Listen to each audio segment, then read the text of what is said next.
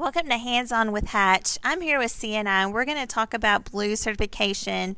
And so we're going to talk to Miss Bennett about what exactly she's looking for when she walks into the classroom after she has a nomination list from admin about some teachers that they're looking to get Blue certification. So let's give an applause for Miss Bennett.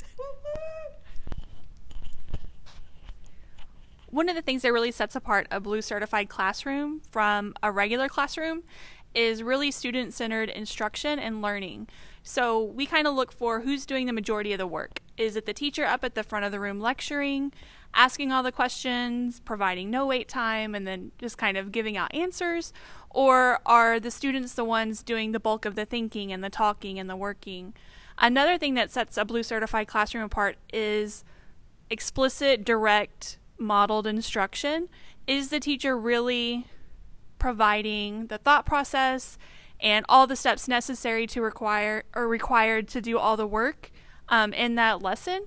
Or are they just kind of giving out a set of directions and telling the students to go and then just working with it? So that's some of the things that we look for. Okay, let's hear from Miss Celeste for her advice.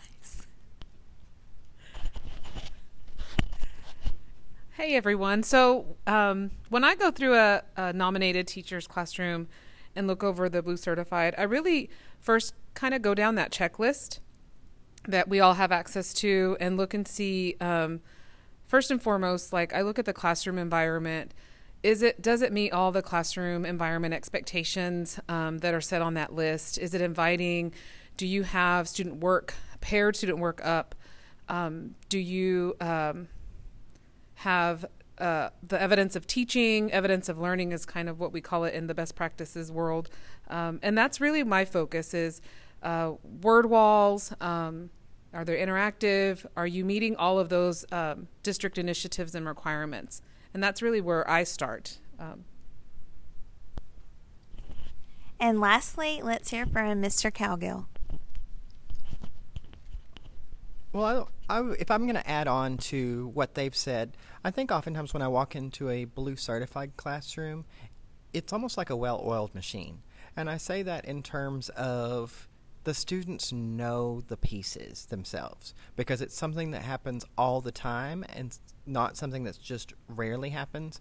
Because the students are doing this on a consistent basis, they know the parts. They know the student-centered pieces. They know the partner work, and they know how to transition from one piece to the next without having to have as much direction and without having to have redirection when they're not following the guidelines and the procedures that are set up by the teacher.